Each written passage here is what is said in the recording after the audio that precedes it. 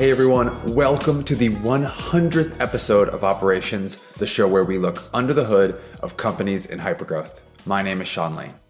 100 episodes. I cannot believe that we've hit this milestone for our show.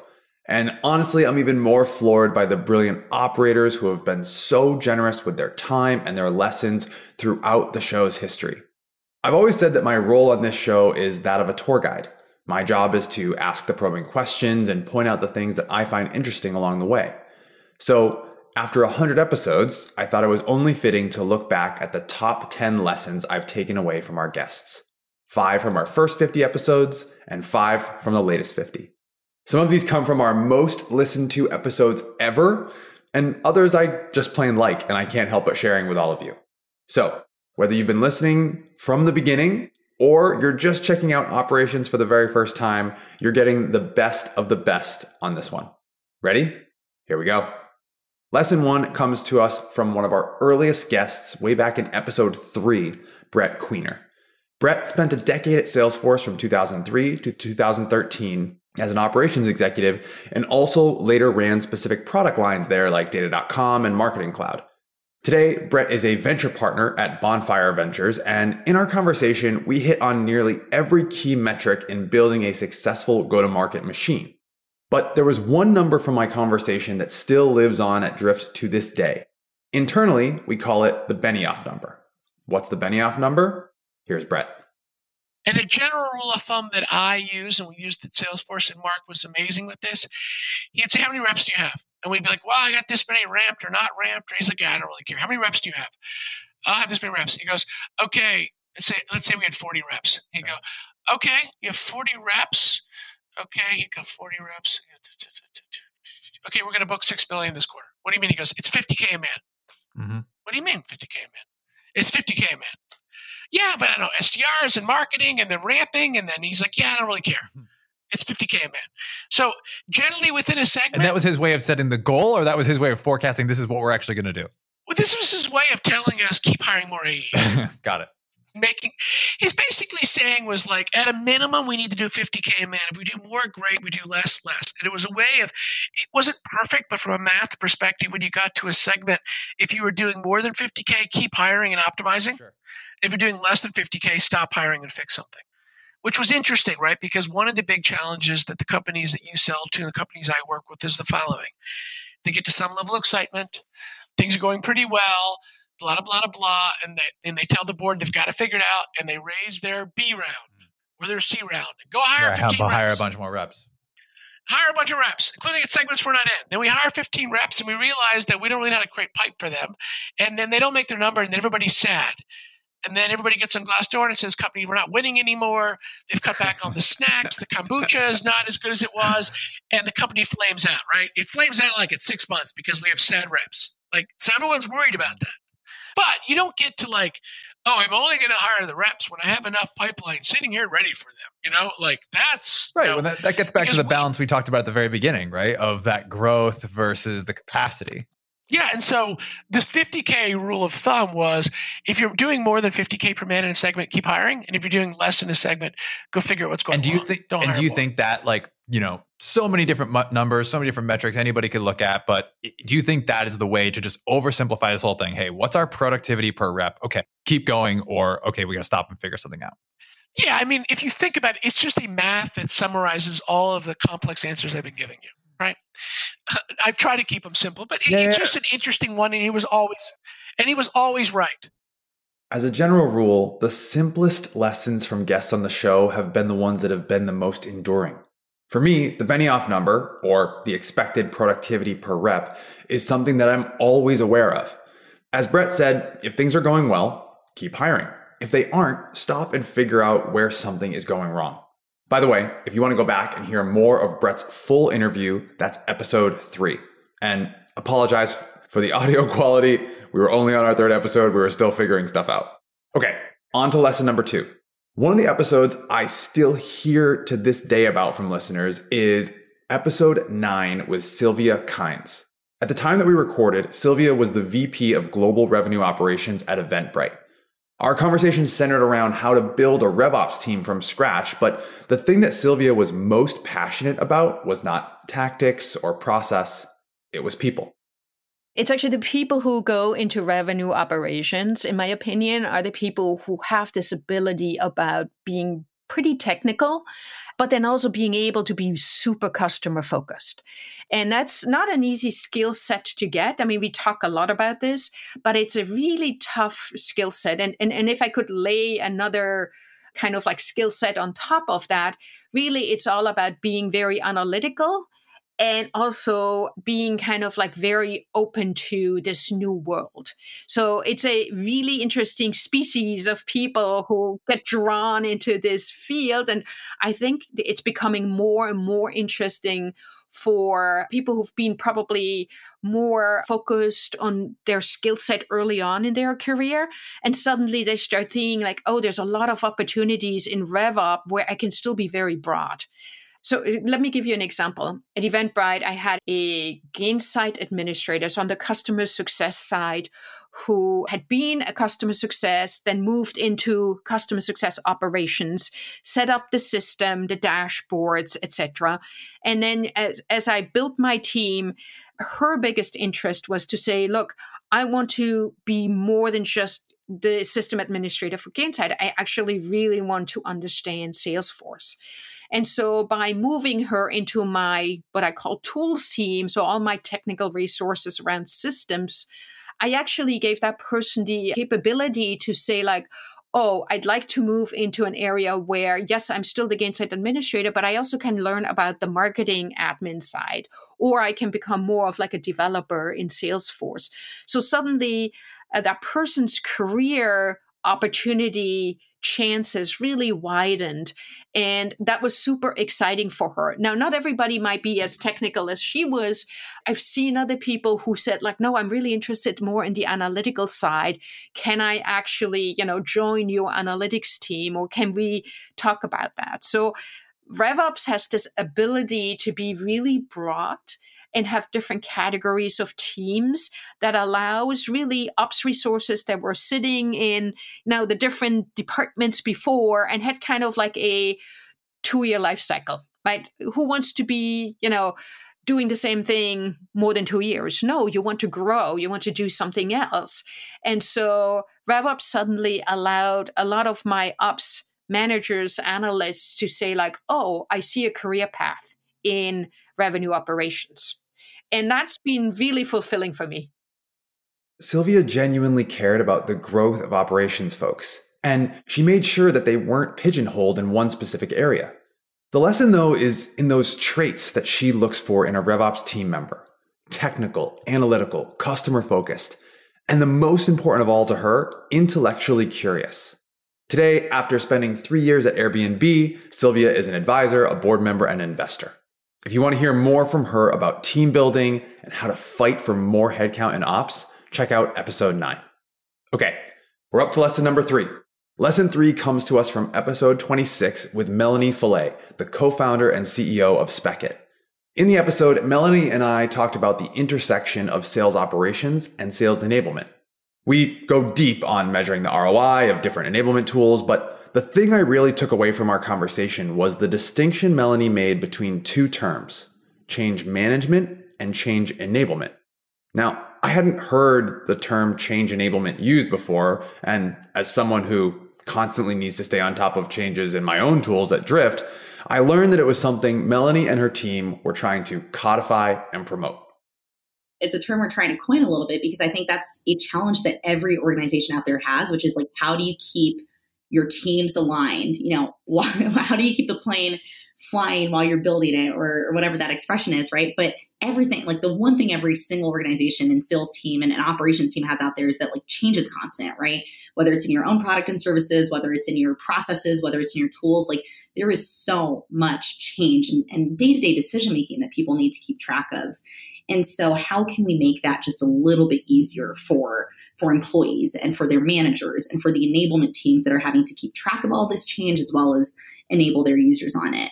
Yeah, it's interesting when you're talking what you just mentioned about, people not even knowing what kind of features are available in their tools. Like I was asking my team member the other day about this feature in Outreach. He's like, oh, I don't know. And, turns out he just hadn't been using that feature for a couple of weeks. And, when it comes to just software not getting utilized, there's a lot of tools out there that measure that. But if, looking at some of the customers that were prospects that we've been talking to recently, like one of them has over 4,000 employees and they have a 70% login rate ever in Salesforce, right?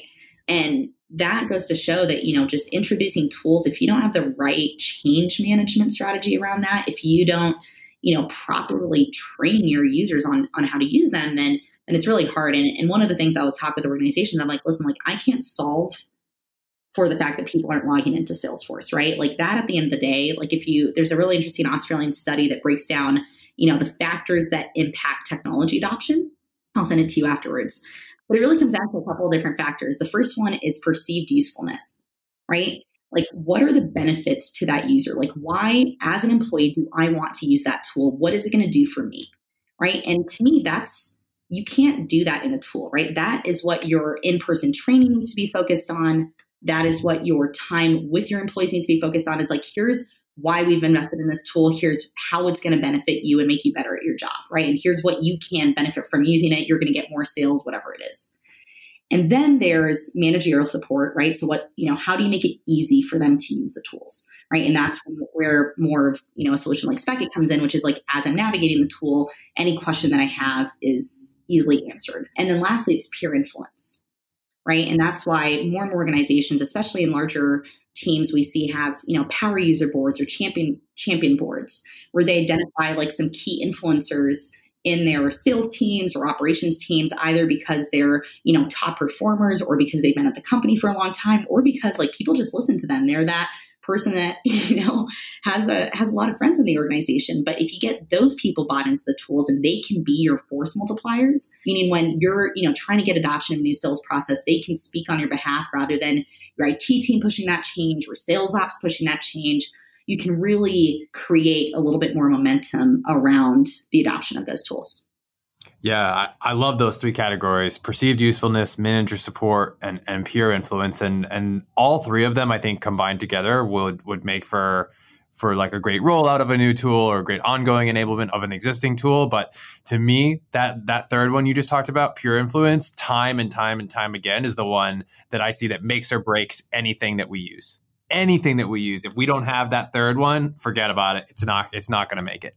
100%. That's what I spent a lot of my time on when I was managing Salesforce and the majority of our tech stack at my last company. Like I was just spending so much time figuring out like who were the people that I had to win over and figuring out like what, literally sitting down with them, watching them work and asking them like, why aren't you using this, right? How can I make this easier? What's something that pains you, right? And just identifying those low-hanging fruit and quick wins that I could potentially like roll out in Salesforce. Sometimes it's as simple as like a button that allowed them to like pull a report.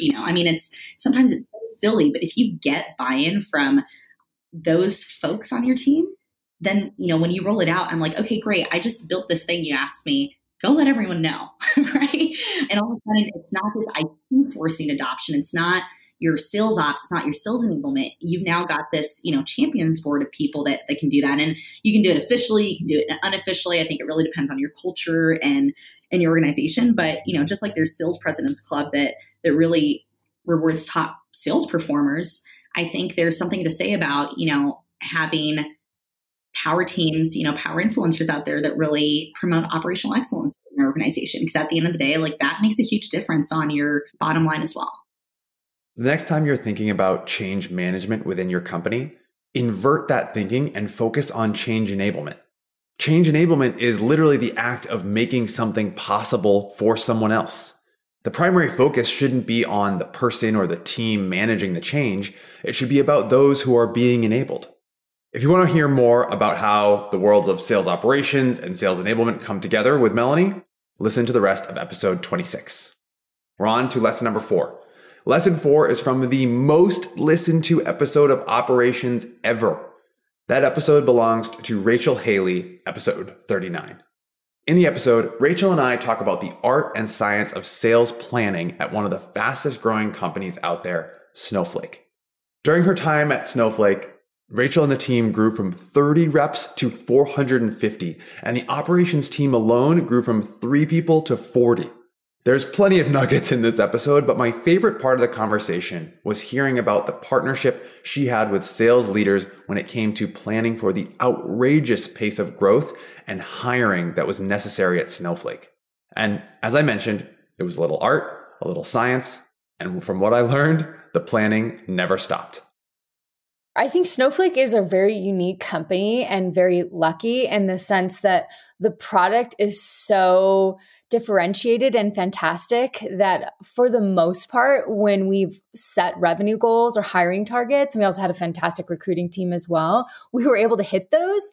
However, your point still holds, Sean. There's an art and a science to this, and that's the interesting thing about working with sales leaders and what I've always really appreciated, because I'll approach the headcount planning and capacity or growth modeling with a very quantitative perspective, and I'll have an Excel model or a SQL model or something that's very data driven and mathematical, and then they'll look at it and they have all of this basically street knowledge is what I call it, and years of actual experience in selling. And it's a very interesting and fun conversation to combine the two, right? You can present anyone with a model, and we would do that. And especially some of the East Coast sales leaders who I became really close with, I would show them these data perspectives, and they're like, okay, this is great. However, this is not actually a viable company to sell to. I understand that the scoring and the data would say that it is. However, I can't actually put a rep on this account because he or she will not be able to eat. They will not be able to make their quota. If this is one of their primary targets, they're going to spend 2 years just trying to get a first meeting. So that's not realistic. Really, the conversation was more along the lines of like, okay, Mr. and Mrs. Sales leaders, these are the assumptions that we've put together and we've been able to aggregate. How do you think about this? Does this make sense? Does this align? And is this directionally correct with what you know and understand about your territory? And then it was more of a delicate dance. And you are right. And things probably, they weren't always going 100% according to plan. So we would obviously try to add in additional buffers in terms of hedging for our revenue goals. We would try to overhire. We would try to hire ahead so that we didn't miss from a revenue perspective. And then obviously, if that was something that we weren't able to achieve, trying to figure out which accounts we have that were existing customers, which ones of those that we could try to actually glean for more of an upsell. So we always had contingency plans, but I think the higher level type of conversation was more of a delicate balance between the art and the science. We weren't just blindly taking the data. It was definitely a very strong input to how we would scale, but the sales leaders needed to agree with it, and that needed to fit into what they knew and understood about selling, for over 20 years in their respective territories. Yeah, I really like the art and science dynamic. One of the things I think of with our team at Drift, when I think about that art and science, is our sales leaders are always talking amongst themselves and with their frontline managers about the concept of building a bench, right? And always having folks that are either from previous companies or from their network or folks that they're proactively going out to actively build that bench of who's going to be next for the team. And whether that is for growing from 30 to 450 reps or replacing a rep who isn't performing.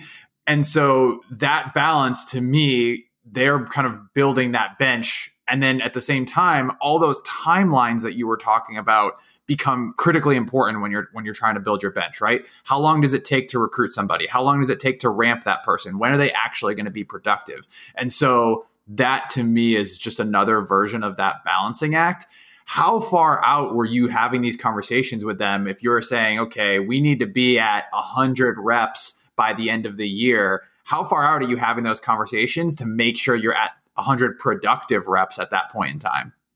Great question. We were always planning at Snowflake. So as soon as we had the edict from the board of like, this is Snowflake's long-term plan from a revenue perspective, this is our path to an IPO or a revenue goal that it was, which was 10x where we were at the time in 2017, we were always in planning mode. So not only were we looking a year out, it was like short-term and long-term planning. So we had 2 years out what we were thinking about, and then 1 year out. And we were constantly refining that every quarter. I would say definitely start the conversations as early as you can. I think a year is probably the shortest time frame I would start. It's not always feasible, but it takes a long time to find really qualified account executives. And especially in 2017, it was a very different economic environment then. And it was an employee's market. I mean, there were so many startups that were growing at a fast pace, and it was hard to find good talent. And so you could never start the conversation early enough. And to your point of building a bench and always having a network of people to which you could draw from, I thought was very helpful. We did that at Snowflake as well. But back to your original question, I think at least a year. And then from the time I started, we were always in planning mode, like every quarter we were testing. That was just sort of the status quo. So if you want to take something away from Snowflake's planning process to bring back to your company, I'd say take these two ideas. One, they were always planning. And two, you can never start planning conversations early enough. Recruiting conversations, planning conversations, the further you can get ahead, the better. To hear more about Rachel's experience at Snowflake, including why her CEO said that he had wished he invested in operations even earlier, check out episode 39.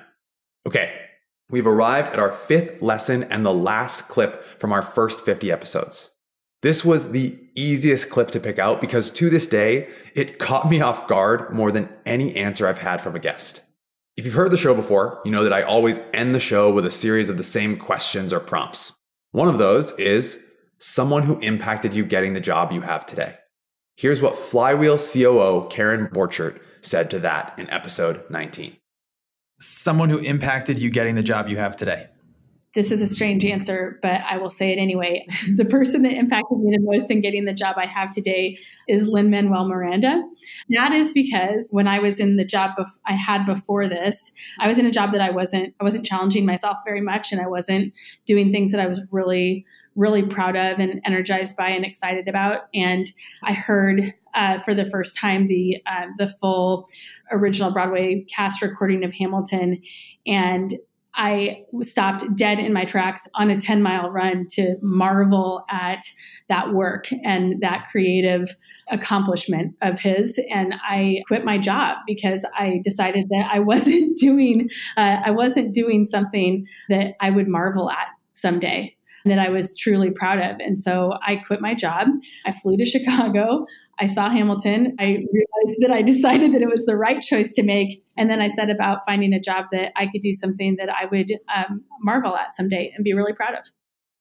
In addition to being just an incredible story, Karen's lesson here is just plain inspiring, and it stuck with me. Do work that you can marvel at and that you'll be proud to look back at someday. May we all be so lucky as to get the opportunity to do just that. Karen is now the founder and CEO of Alpaca, doing work that I marvel at, providing monthly care packages to teachers. To hear more from her and to learn about her goal-setting framework, check out episode 19. Okay, lesson number 6. Lesson 6 comes to us from Allison Pickens, the former COO of Gainsight. In our conversation, Allison and I talked about the anatomy of creating a category, and more specifically, evangelizing that category. So I asked her if evangelism is a prerequisite for category creation. Yes, I do think that evangelism is an important part of the role of a startup. I think that not because I think it's important for startups to try to create a wave, but rather because I think it's important to position yourself as the leader of that wave. So, I mentioned in a blog post that I written on this topic that a lot of people, I think, in the past have believed in this quote unquote great man theory of history. You could obviously replace man with person, great person theory of history, that certain individuals come along and they're incredibly special people and they become these important leaders in society that everyone follows. I take a much more, you could call it society-driven way of thinking about the way that the world evolves, which is that there are certain gravitational forces that move the world in particular directions. And the entrepreneurs who are successful are the ones that identify those forces and position themselves in line with it as much as possible. And so the evangelism actually is intended a lot less to catalyze the force, which is already there, right? And will proceed at a fairly fixed pace, but that you could speed up maybe a little bit, but more importantly, position yourself to like in alignment with that wave. So, for example, there's a wave that's starting to gain momentum now for the product-led sales software category. And I've invested in a particular company in this space, and we shall see, right? Like who is best positioning themselves to ride that wave. And, it might be that the winner of this, it could be that someone tackling this problem has like an incredible resume and incredible talent on the team. And like meets a lot of these check boxes for what counts as a great startup. But I think the team that will capture this wave the best will be the best communicators, best listeners, first of all, in terms of what they are hearing from what people need in this software. They then communicate back to these potential customers, like, we hear you and here's why, like, here's what we're hearing from you. And that will create a virtuous cycle where those customers then feel like they're being listened to and will want to engage more with this team. And then that team will leverage what they've learned from the community to build the best product. So, it'll be interesting to see which is the company that emerges that is able to best evangelize and in the way I described, and therefore become the dominant leader. So to use Allison's language here, the companies that don't just ride the wave, but position themselves as leaders of the wave will be the ones that ultimately gain the trust and the business of their markets. And if you're listening to this podcast, chances are you're part of a wave of operators yourself. Go back in time just a few years. Podcasts like this didn't exist. The amount of marketing content that is now targeted specifically at us, the operators, has skyrocketed. And there's so much more to come. Allison Pickens is now an investor and advisor through her work as the founder and general partner of the New Normal Fund. You can learn more from her by subscribing to her newsletter. It is phenomenal. And by checking out the rest of episode 72. Let's jump to lesson number 7. This clip comes to us from the episode that I've probably shared individually with more people than any other episode. And the reason why I keep sharing it so frequently is because the guest, Greg Callahan, articulates an important topic better than anyone else I've ever heard. That topic is strategic account management. Greg is a partner at Bain and the founder of Coro Account Planning. When Greg was faced with the challenge of strategic account management through his work with Bain's portfolio companies, he created his own blueprint to guide the rest of us through it. The most important lesson for all of us, Greg's 4 core components of strategic account management. There are 4 core components to really successful strategic account management. The first one is having really clear articulation of which accounts. So it's not 100 accounts per rep. It is, what are the accounts that I can drive the biggest absolute dollar change over the next 18 months? And I use the absolute dollar change as an important clarification because typically people run to your biggest accounts. And in your biggest accounts, that's great, but the reality is that they may not have a lot of change. And the absolute dollars, there's accounts that have real risk in them. And so that absolute dollar change can go up and down. And it may be a mid-market account that you have massive expansion opportunities for that you want to go after. And so really defining what are the accounts. The other thing I'll throw out there in the account status is if you are doing more than 4 strategic account plans per rep, it's no longer strategic.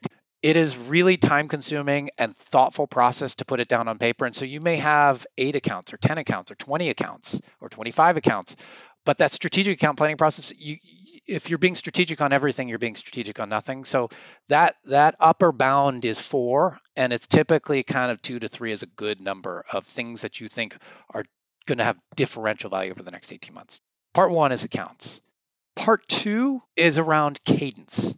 This is where it gets different from the way even our parents did account planning, is that account planning is 2 parts. Part 1 is actually getting the team together and building a plan. It doesn't need to be a massive exercise, but putting people in a room for 2 hours and saying, what are the customer's needs? What is their ambition? What does the competition look like? What does our product set look like? What is the plan and sets of plays we want to go run against them? And getting really clear articulation of what you want to go run. And the second part of the cadence is, okay, now that we've got that and we've documented it, how do we come back to that every 30 days? And we drive that mutual accountability across the team to go deliver against that. what we find time and time again and why strategic account planning fails is people do the heavy lift at the beginning of the year, and they probably spend way more than 2 hours. But they spend the time up front, write down a plan, and never do any action against it. And so that 30-day coming back and that touchstone of making sure you create that accountability, that cadence is really important. And I want to be clear, coming back to our opening conversation, that come back to is different than opportunity management. And so this is not your forecast call. This is not dealing with deals. This is not like closing conversations or legals. This is exclusively talking about things that are not in the pipeline that you want to go do. And so carving out that time is really important.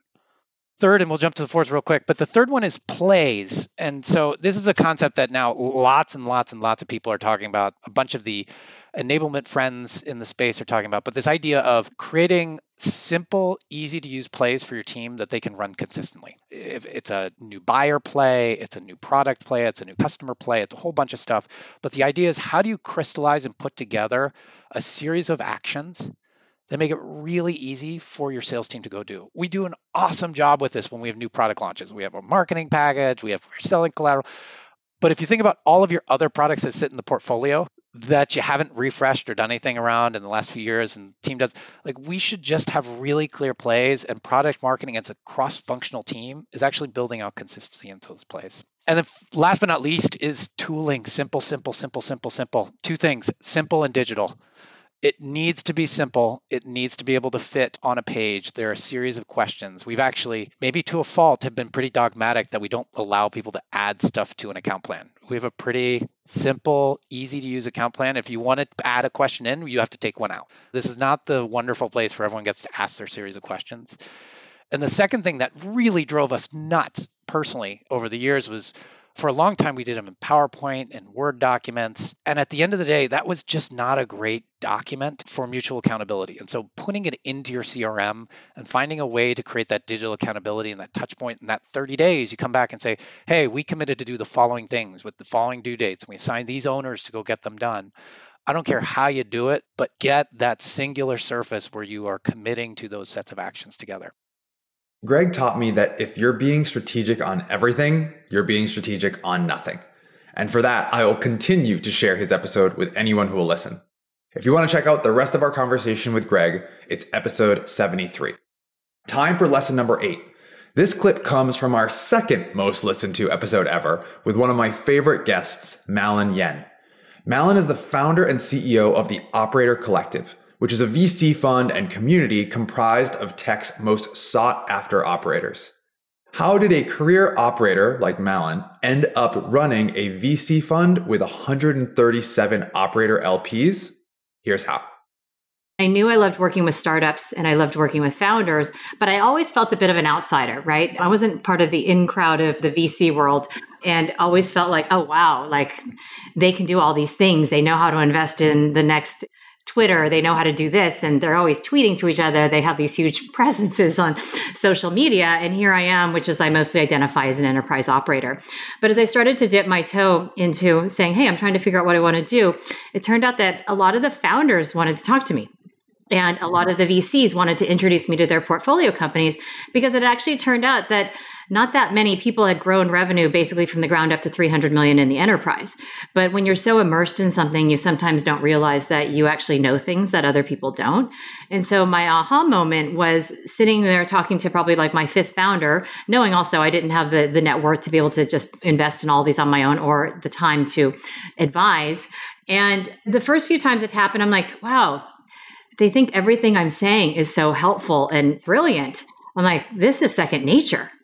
But then when I step back, what I realized is, well, of course it's second nature to me. I lived my life in the enterprise and then sold to the enterprise. But a lot of these founders and some of the VCs as well, right? They're super smart. They're super motivated and hardworking and determined. But a lot of them have never actually bought enterprise software, sold enterprise software, used enterprise software, been in an enterprise.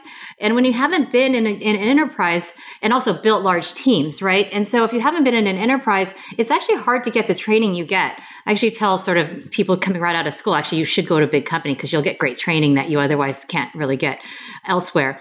And so that was the aha moment, which is, wow, first of all, it was like, oh, they want to talk to me. And it's like, oh, they think what I'm saying is really interesting. And it's like, oh, well, of course they do, because they're smart, right? They know that once you get that initial idea and you muscle it off the ground, you can't just hire a bunch of natural athletes to grow and scale your company. You actually need people who have been there, done that.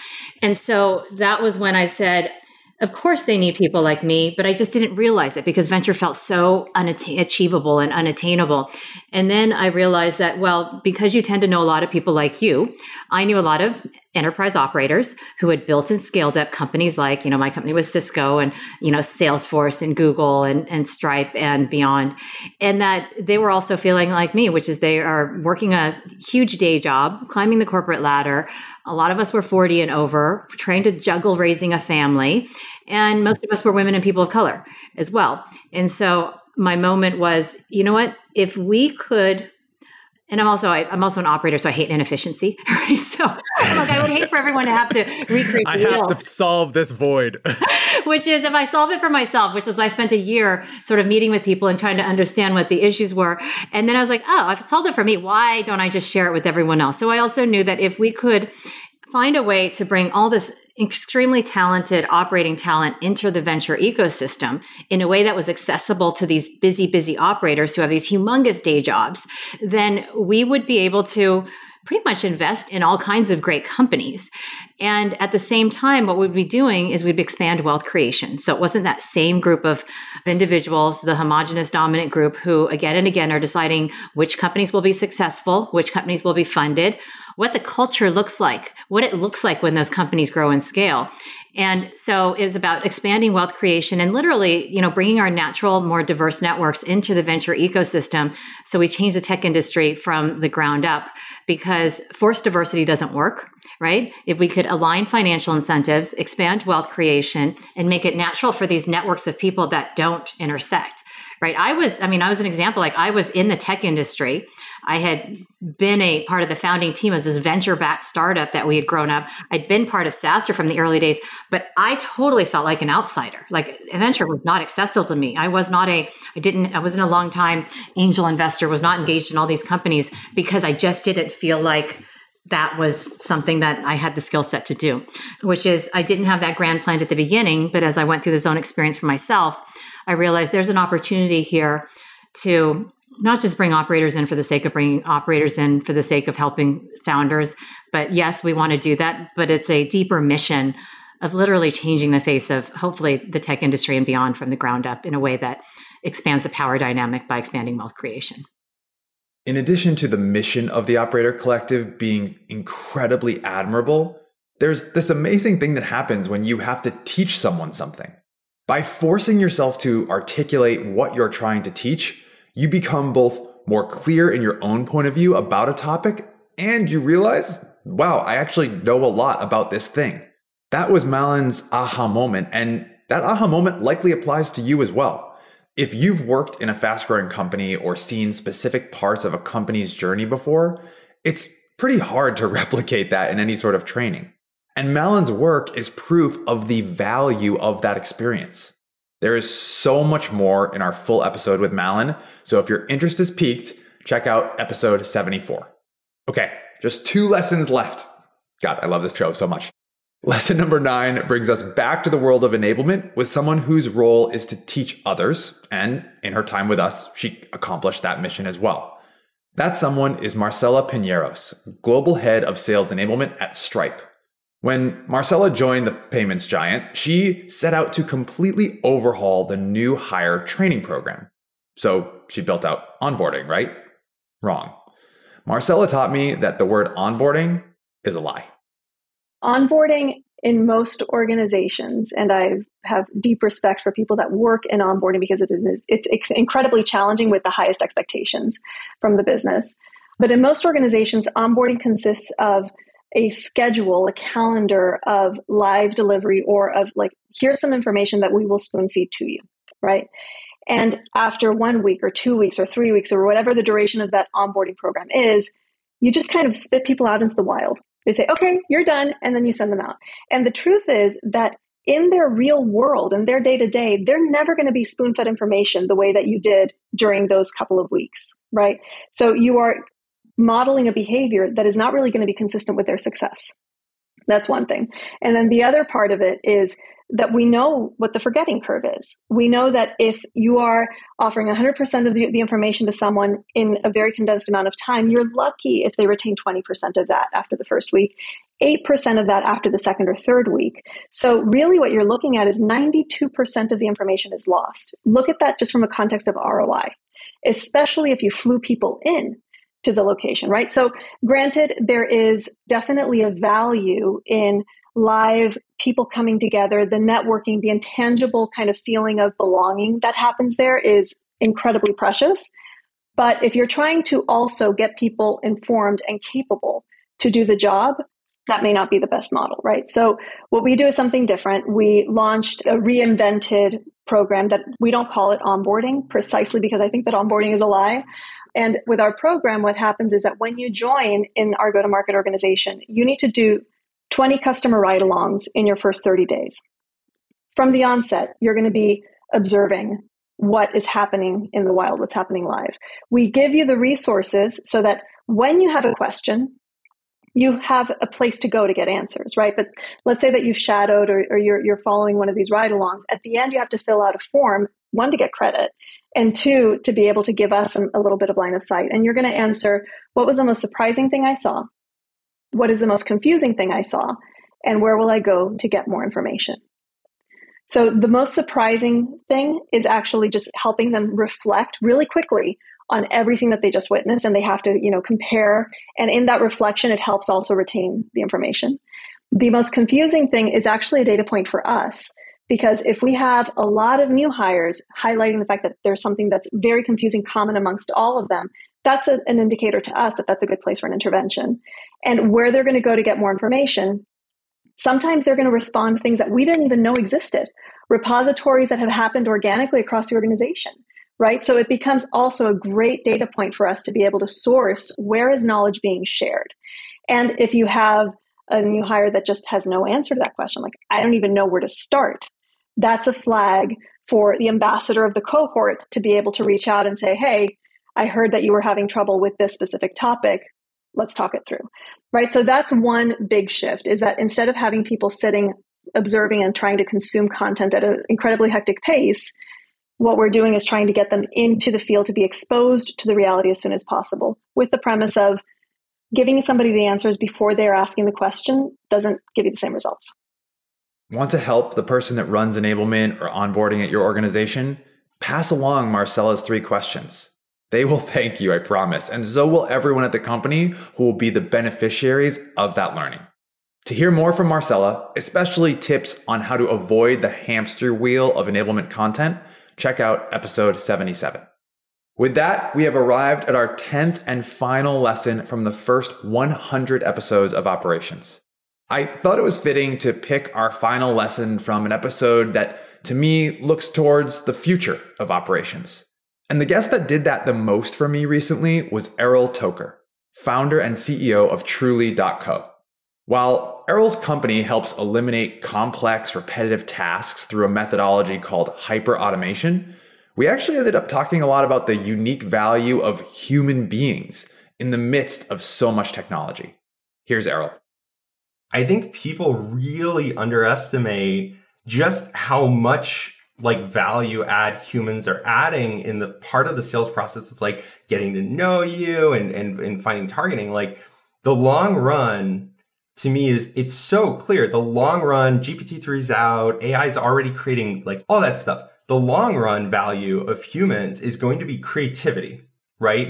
Not solving problems, but knowing what problems are worth solving, right? So when I go into an organization, right, I don't even when you think of the efficiency pitch, I only focus on one thing, which is how much time are your reps speaking to other people? That's the only metric that I think matters. And the reason for that is if the true value that a person can provide is exploration and creativity and stringing a problem together, if that is the maximum value that a person can provide, probably most of that is going to happen in spoken form or collaborative form.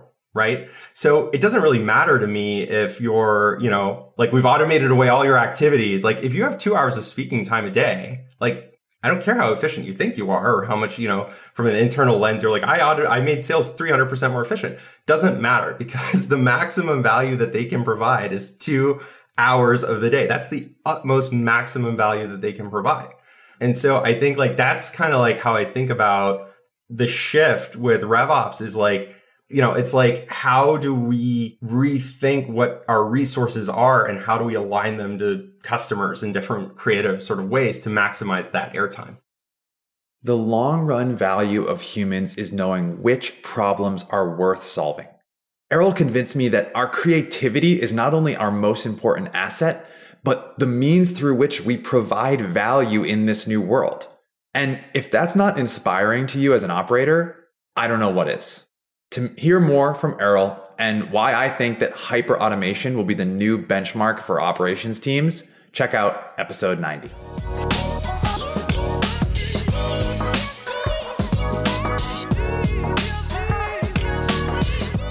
That's it, my friends. The top 10 lessons from the first 100 episodes of Operations.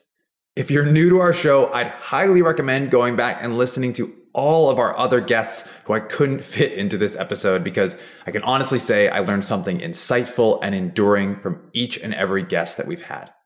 A special thank you to all of our guests for giving their time and their wisdom to this show over the years. I also want to thank DC and DG for helping me get started with this show, Will Collins for being my first ever guest and letting me do this show while having another job and pushing me to do it. I want to thank a couple former drifters, Dan Myers and Molly Chill, who really made this show hum for a long time, Michelle Balaban, who's designed all of our cover artwork, and a special thanks to Elizabeth Hillfrank, who has been the producer extraordinaire behind the scenes for this show for a long time. Lastly, thank you to our audience of operators who have kept this show going and send me feedback and send me notes about what they've learned from our show. I really appreciate you all most of all. As always, if you like what you heard today and you learned something, make sure you leave us a review on Apple Podcasts or wherever you get your podcasts, 6-star reviews only. And if you're just joining us, make sure you hit subscribe so you get a new episode in your feed every other Friday for the next 100 episodes to come. All right, that's going to do it for me. Thanks so much for listening. We'll see you next time.